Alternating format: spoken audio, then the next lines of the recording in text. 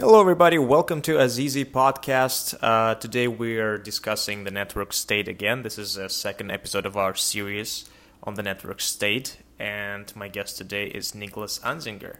Niklas Anzinger is the host of Stranded Technologies Podcast. He is also a founder and general partner of Infinita Found, which is based in the startup city of Prospera. We're going to be discussing startup cities as well on this podcast. Before we start, please don't forget to subscribe to my podcast on Apple Podcast and Spotify, and also other platforms that you're currently using to listen to this podcast. And of course, don't forget to rate us with thumbs up and 5-star reviews. Thank you. All right, everybody. Niklas Anzinger, how are you, brother? How are you doing? Great, man. How are you? It's so great, man. Internet is amazing. I literally was telling you the other day how I found you, and it's basically by just following a hashtag network state on LinkedIn, and all of a sudden you came up with your post and with your episode on that subject. So that's just random, but how cool is that? Here we are. So, Niklas, why don't you tell us a little bit about yourself? What are you up to right now? How come you are interested in the network state, and what are you working on? Sure. My name is Niklas. Originally, I'm from Germany. Right now, I'm nomadic. I'm dividing my time between Honduras, Mexico City, and the United States, together with my wife, who's American.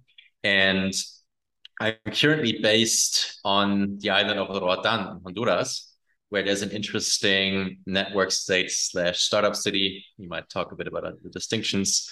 That is called Prosper. And I decided to start a VC fund there that's focusing on companies that gain special regulatory advantages through network states, charter cities, wherever they can find better regulatory or legal options. And how this came about was really two trends in my life coming together. Like 2.5 years ago, two things happened. I left a job that I felt I had reached a peak in. I was in a very successful startup as an early employee and VP. I've created a new business line from scratch that led to a Series B valuation, but I felt I wasn't progressing and I had to do my own thing. And second was I met my now wife shortly before the pandemic. We met in New York City and we just really hit it off, but we couldn't see each other. I was in Berlin, she was in New York City. And because the pandemic was happening and all flights were canceled. So we decided we want to do this, right?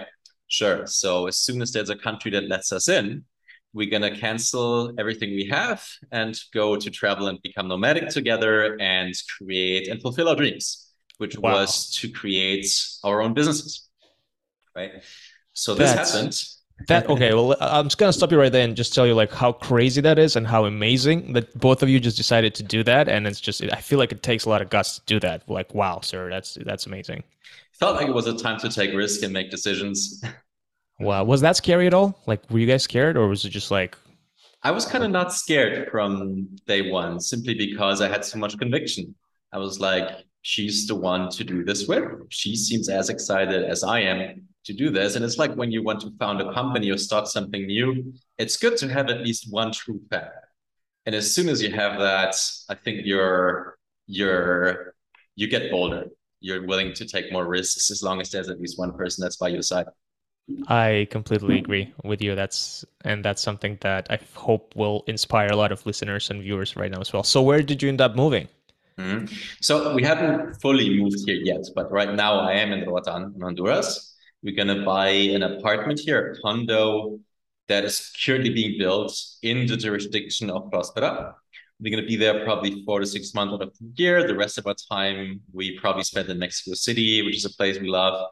But we're also going to travel around more in Latin America, which is where I want to find and attract companies to the advantages we have here. We really like Guatemala. We really like Miami. We want to check out Puerto Rico. So we're going to stay part nomadic. That's so cool. You've mentioned Prospera, and you said that you started a VC fund in Honduras. Can you kind of connect those two factors together and let me know what is Prospera and how are you involved in that? Yeah, sure. So again, going back to the two of us wanting to realize our dreams and take risks, take the biggest possible swings we could possibly take. And I was thinking, what could that be? And initially I thought it would be in healthcare, because it was COVID happening. We were all learning how many problems we have in our healthcare system. And my idea originally was to build like an open source platform for medical data. So researchers around the world, data scientists, could work together on solutions using publicly available open source data sets. I think it's a neat thing. Some people are working on that, but I think there is a problem that we wouldn't be solving, which is the whole regulatory side, right?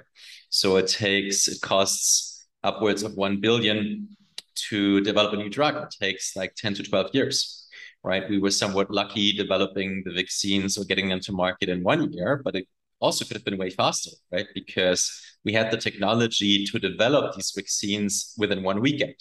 The first Moderna vaccine was developed in January 2020, over one weekend. I didn't know that. That's really it's mind-blowing, right? So that gave me the insight. There's so much technology out there that is not seeing the light of the day because of overregulation, because of bureaucracy, and because of red tape. And as soon as I heard about Prospera, I was like, that's the solution. So you have a different regulatory approach. It's not default no, you need to lobby us for years to get what you want. Instead, there's a so-called regulatory choice model. So you adopt the regulation of any country that fits you best. So for example, if the insurance regulation in Singapore works best for you, or in Norway, you can do an insurance company and Prospera under that regulation. And you can even write your own regulation if you think you can put together a better regulatory framework from different countries around the world. So I was like, wow, we could realize all sorts of technology there that's hard or impossible to build elsewhere. And that's when I was like, I got to check this out. This sounds too good to be true. And I came there and I was like, wow, you guys really exist. That was my first reaction. And it had that's a good sign. Yeah, exactly. We had a really world-class team. Eric Ryman and Gabriel Delgado, the two founders, are world-class entrepreneurs. And they have very thoroughly thought through how the regulatory and legal system would work. They have worked for years on getting sort of the political buy-in in Honduras and the regulatory approval to do what they set out to do. And they've already attracted a nascent community of other really great entrepreneurs that are setting up shop. So for example, there's a company here called MiniCircle, and its founder, Mick Davis, he's already funded by Peter Thiel and Sam Altman. And he's working on cutting edge. Yeah, exactly. He's working on cutting edge gene therapy that is sort of in the longevity space. So you said gene therapy. Exactly. Like CRISPR stuff. Yeah, but it's different than CRISPR. It's something that he says is even better. And he can develop it here together with a clinic that's approved by IRB, which is a regulatory body that can collect data that is auditable by the FDA, right? So they can do the clinical trials in Prospera for a fraction of the cost and already give their product to people, sell their products through medical tourism. Hold on a second. I'm just going to stop you right. I know we're here to talk about network state, but it's actually so fascinating what you're saying right now. So you've mentioned a regulatory body. Is that a regulatory body of Honduras that approves that? Okay, no. Yeah, go ahead. No, so Prospera has full autonomy when it comes to legal and business law, when it comes to civil and business law, right? They don't have autonomy when it comes to criminal law, right? They're part of the sovereign country of Honduras, but they're allowed to make their own labor regulation, their own industry regulation, their own tax system, right? But like, okay, so let me then try to I'm trying to understand this, like the actual juice about the whole thing. It's just like, so you cannot do clinical trials quickly in, let's say, countries like United States with like FDA approval. You have to go to all like how do you call them? 1, 2, 3 clinical trial. Stage 1, stage 2, stage 3. I actually used to work in clinical trial industry I was a finance manager for a gastroenterology clinical trial side. Anyways, Okay, and so that all a lot of bureaucracy takes a lot of time. So basically, you say like, you know what, I'm not gonna like do the whole trial in the United States jurisdiction. I'm gonna go to another country, and I'm gonna use the services of a company such as Prospera, which will give me a legal kind of like a foundation and basis to start the whole thing, start a clinical trial on like a legal basis within that country, any sort of countries, Honduras or anything else. And based on that, I will streamline my processes, and let's say I'll do trials in those countries. Am I so far on track here? Yeah, just with to get to caveat that to get access to the market in the United States, That you was about still my need, next question. Yeah, yeah. So how do you do that? yeah. So you would have to then go to the FDA, right? So you're only solving sort of clinical one, stage one and earlier, Hmm. right? Which gives you more shots on goal, and you can get to do these trials quicker, and you save on a lot of application fees simply. So Hmm. you're I don't know exactly how much it was, but there's like application fees of like It's a lot of money 50,000 to there. 100,000 Yeah. to just do some of these phase one clinical trials, Phase right? one. Yeah, yeah. Exactly. So for a startup, that's a lot of money. All So right. you get So more shots on goal in the early stages, but for the later stages, you you still need, you go back to the US. yeah. Mm-hmm. Okay, so you're basically developing the whole thing, you're building up the foundation, and you're going through the whole phase one of everything, and you're saving a bunch of money on the whole research and doctors and like startup pharmaceutical companies and all of that, saving all that money by developing a stage one drug, a clinical trial somewhere in a developing world country.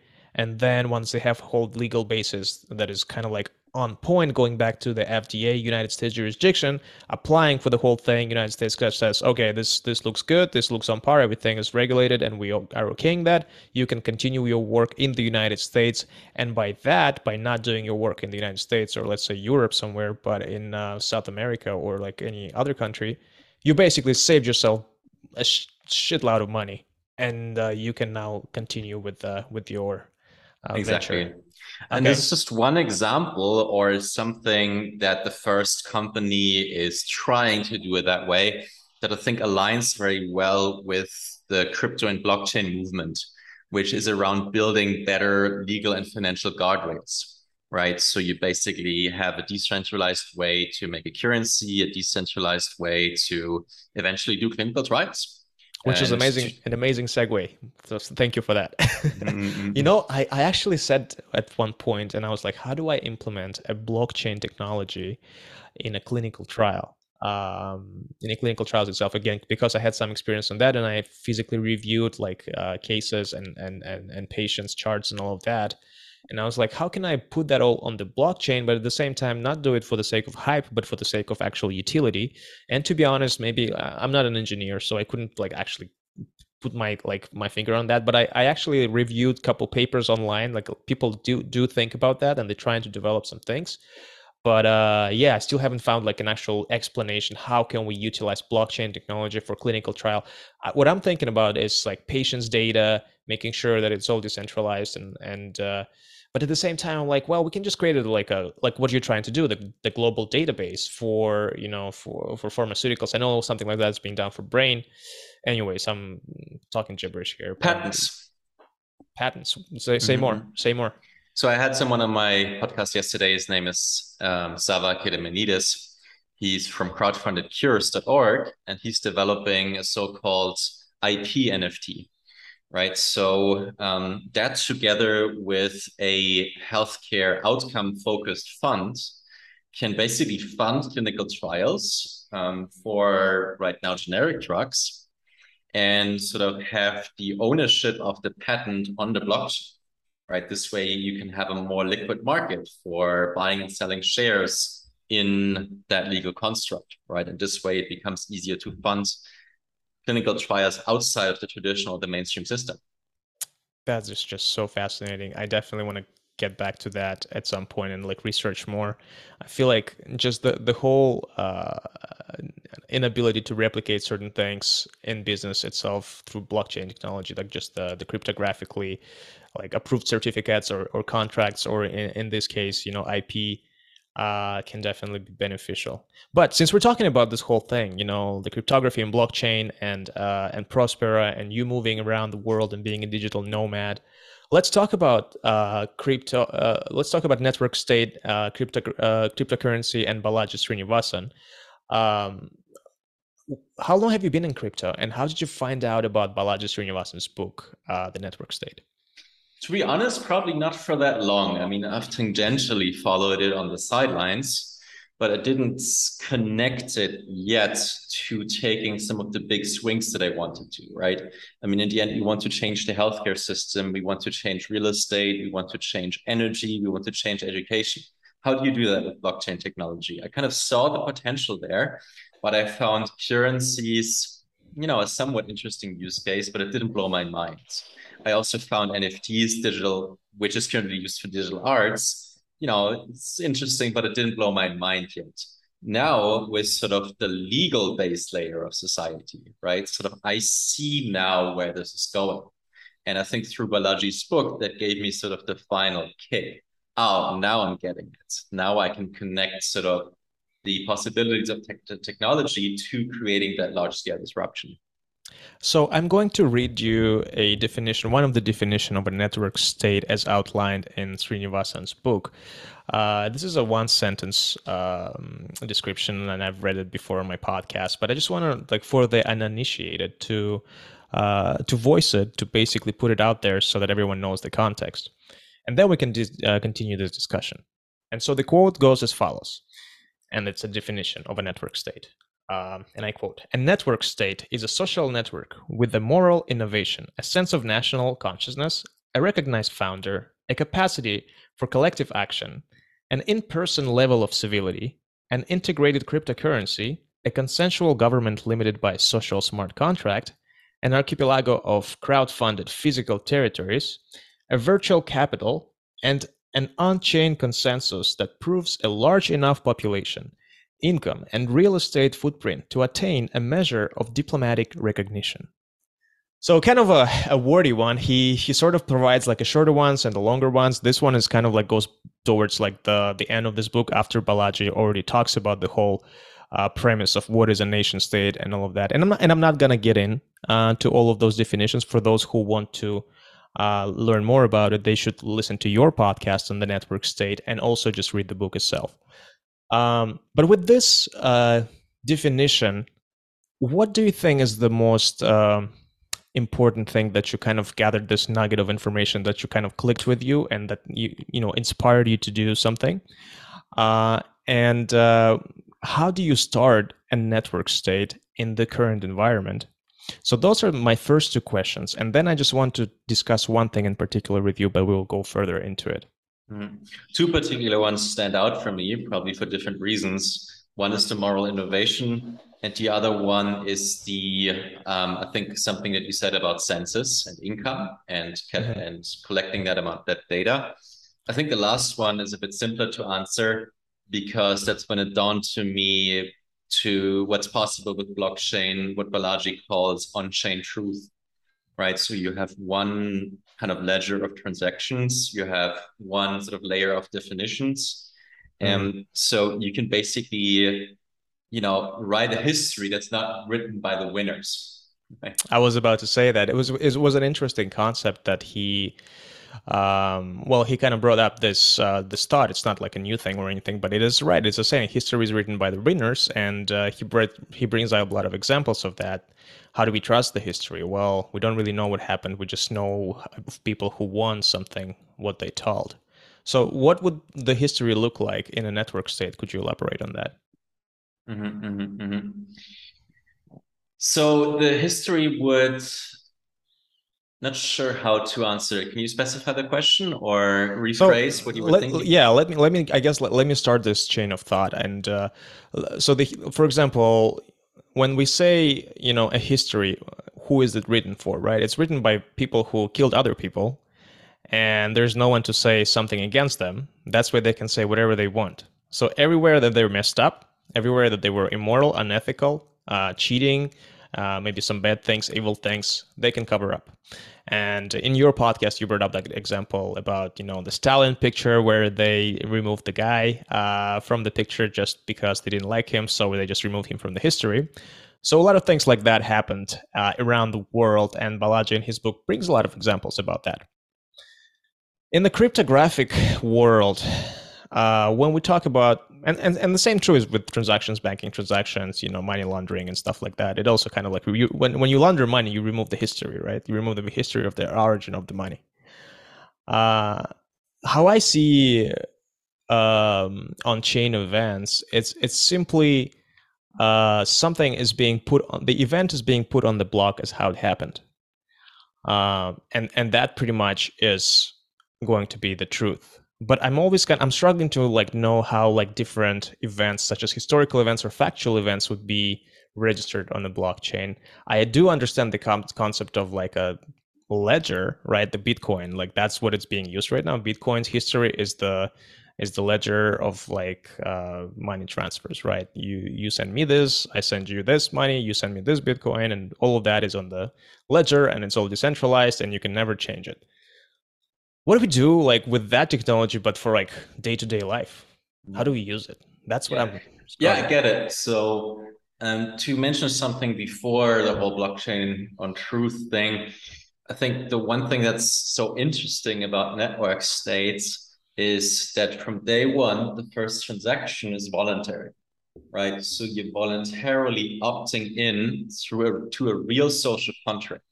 Right. So Prosper, for example, has an actual written social contract. You agree to these rules, to this charter, then you can become an e-resident or full resident of this place.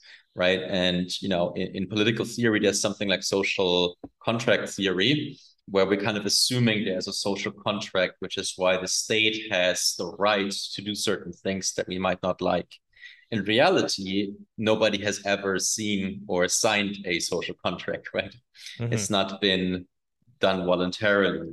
Network states or charter cities, from day one, the first transaction, the opt-in is voluntary, right? And, in that contract, you basically specify certain rules, certain way of doing things. One network state might just fully have their own currency, and you can trade in that currency, and you have a ledger of transactions of what happened, and you have a certain class of events defined. It might be like a trade registry that says, oh, you provided that services to that person and you were incorporated in this. So this could look very dense in terms of the data and information that you collect on each other, or it could be more hands-off, right? So, hey, the government or the city operator or the network state founder operator is not responsible for these kinds of business transactions. We let private services do that, but we maintain kind of a registry of, I don't know, it could look, there's different ways how it could look like, right?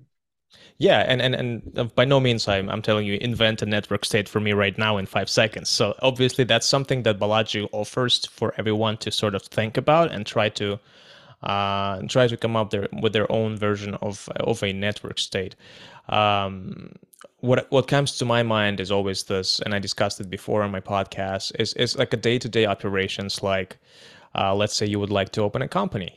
Or let's say you'd like to, sell something or put something on the blockchain, but while you are a member of this network state and all those things. Or let's say you have a dispute with the counterparty, over some sort of a business transaction, and you would like to review the chain of events that led to that, which is absolutely no hearsay. It's going to be all of my actions are on my blockchain, and all of your actions or the counterparty that I'm in conflict with is on their blockchain. And so based on that, there's truly a factual kind of I would say a resolution that can take place based on some sort of let's say one commandment or any sort of rules and regulations. Anyway, so those are the kind of things that are very powerful and they're very scary because, again, a network state is not being backed by violence, as in an idea, right? It's being backed by voluntarily opting in or opting out. And that is why, but the whole power of that is that why there is no violence is because there's truth to that. there's no like I don't need to convince anyone that my ideas are better than yours, because my ideas are basically have a track record that is put on the blockchain, something like that. Anyways, this can be like go on for a long time. One thing I really wanted to talk to you about though is creating something in real world that you can claim ownership to, while you are, because of your membership of a network state. As in my example, I've mentioned the archipelago of like real land or like real estate. How do you see this happening? I feel like you guys in Honduras are doing something like that. You've mentioned that you're buying an apartment in the jurisdiction of Prospera, and then you've mentioned startup societies and how this can lead to it. Can you speak a little bit more on that and how this can relate to the network state? Yeah. So how do you start a network state? I would say there are broadly two different models that my friend Zach Caceres has called the platform model and the product model, right? So when you read Balaji's book, that's something more like the product model for a network state. And when you read or when you go to the model that someone like Petri Friedman or to some degree also Paul Romer, the originator of the idea of charter cities, have developed, that's more like a platform city, right? Mm-hmm. So Prospera, where I am, is more like a platform city.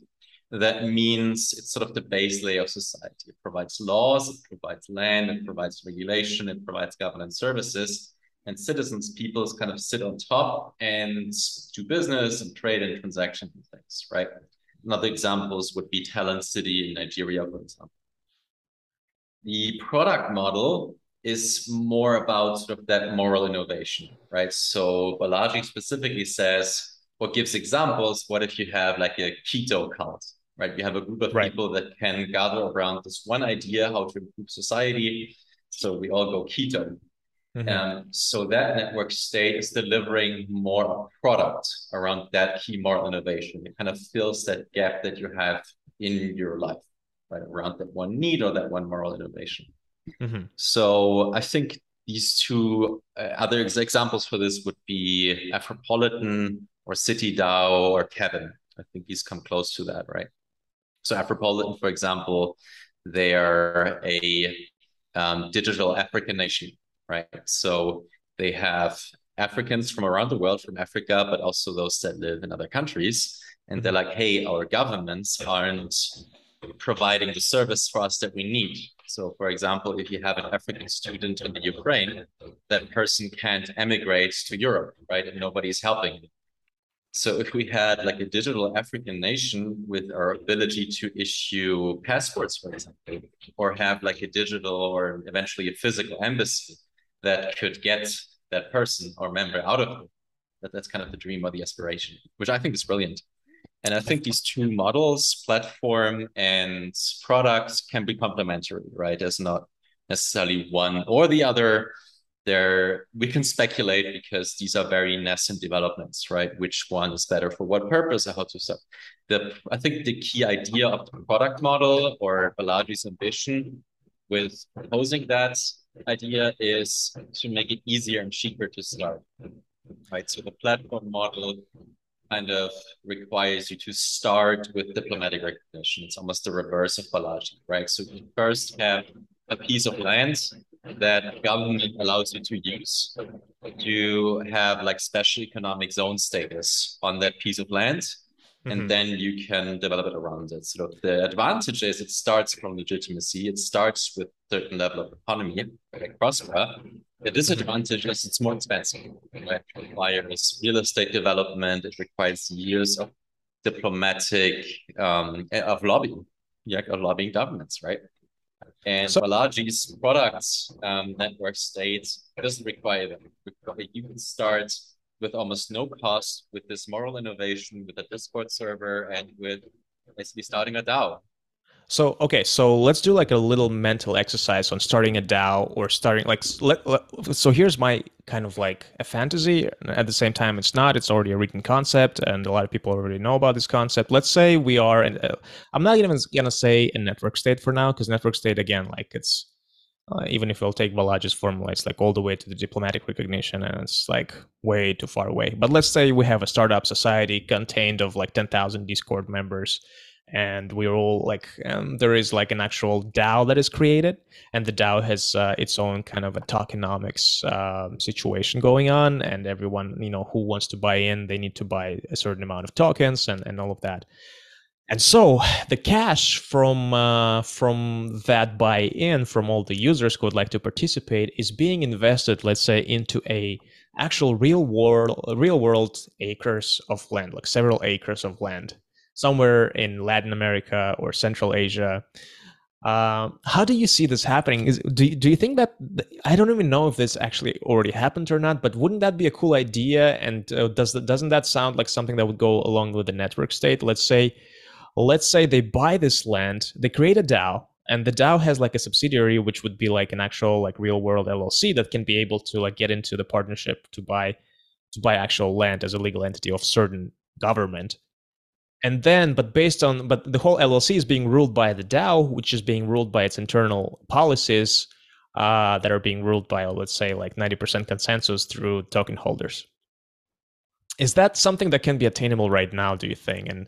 And I don't know, continue my thought. Like, what do you think about that? Because yeah, for sure. I mean, to some degree, has already happened with CityDAO, right? So CityDAO has bought land in Wyoming, right? And in Wyoming, they recognize DAOs as a legal entity. I don't know the specific details of that, but I think that's pretty much what they want to do. Right? So okay, so actually, like, I'm embarrassed to say that I haven't heard. I knew that Wyoming is very, very like progressive on everything crypto related.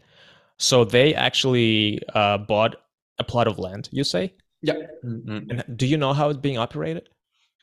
I mean, the land itself is barren, right? It's somewhere in the mountains. So I think it's more for the formal recognition, or it has some formal elements to it, that you have some territory where you have some regulatory leeway, right? I don't think they're building things on there yet. I might be wrong, but I think it's just to, get recognition as a certain legal entity. Again, I'm not familiar with the details, but I'm going to research that. But the point is exactly like you said. You start with a community, you start with a DAO, and you buy up real land in the real world. Do you feel like there's money making? For example, let's say we have a startup society that aims to be a network state, and they're trying to generate certain benefits for their members of the startup society. You've mentioned that you are purchasing an apartment that is being built right now. Do you feel like it's possible to perhaps create an apartment building, or let's say like there is an apartment building project, and the whole thing is being funded by the DAO members? Yeah, I mean, when we talk about that, that's not necessarily something that's yet that exciting, right? I mean, what would the difference be between a home ownership association or like a global hotel chain where you need to have a club membership to use it, right? It gets interesting when you're really allowed to do your own governance, when you're to some degree allowed to create your own rules and have some degree of autonomy, right? I mean, some of that you can already do, right? What's interesting about Prospera specifically, where I'm going to buy my apartment, is that they have that legal autonomy where they can make their own rules. So that allows you also to do a business and with new and different rules. And so far, Prospera is the only of its kind, the 0 to 1 case, really, where all of it is possible. Kind of the final status of a network state is already fulfilled, right? So there's a couple of others that come close to it, but I think Prospera is a couple of years ahead. But it's it sounds a bit incredible sometimes when I talk about it to people, and I didn't believe it when I heard the story, when I read about it. I read about Prospera on a Scott Alexander article. I realized really the extent to which what's happening here, how revolutionary it is when I came here, when I saw it for the first time, right? I mean, it's a beautiful island, and they have their own, it's called the Better Building. It's like a co-working space. There's a couple of model units that they built. And they also recently acquired the neighboring golf resort with a couple of villas, a 5-star restaurant and hotel, and has their own private beaches. Right, I'm right now hanging out in an office space in Pristine Bay, which is the neighboring golf resort that is owned by Prospera, right? So That's so interesting. How does the government of Honduras, and I think you touched on it at the beginning, that how do they recognize Prospera as, did they have to like amend their constitution to like say like, okay, this, is it sort of like an autonomous republic or so of sorts? Like what are the checks and Mm-hmm. balances there, and how safe is Prospera from like, let's say there's someone who wants to like win Mm-hmm. elections in Honduras and like change that? Yeah, I mean, it requires a whole nother episode to talk about the full story. But the short version of it is Prosper has a similar status or comparable status to Hong Kong or Dubai, right? So they have autonomy when it comes to business and civil laws, but they don't have necessarily territorial sovereignty. They're part of the country of Honduras, right? Honduras, out of all places, developed the most innovative, the most broad-ranging possibilities for these special economic zones, right? Special economic zones exist all around the world. There's thousands of them, right? Shenzhen, China is another example.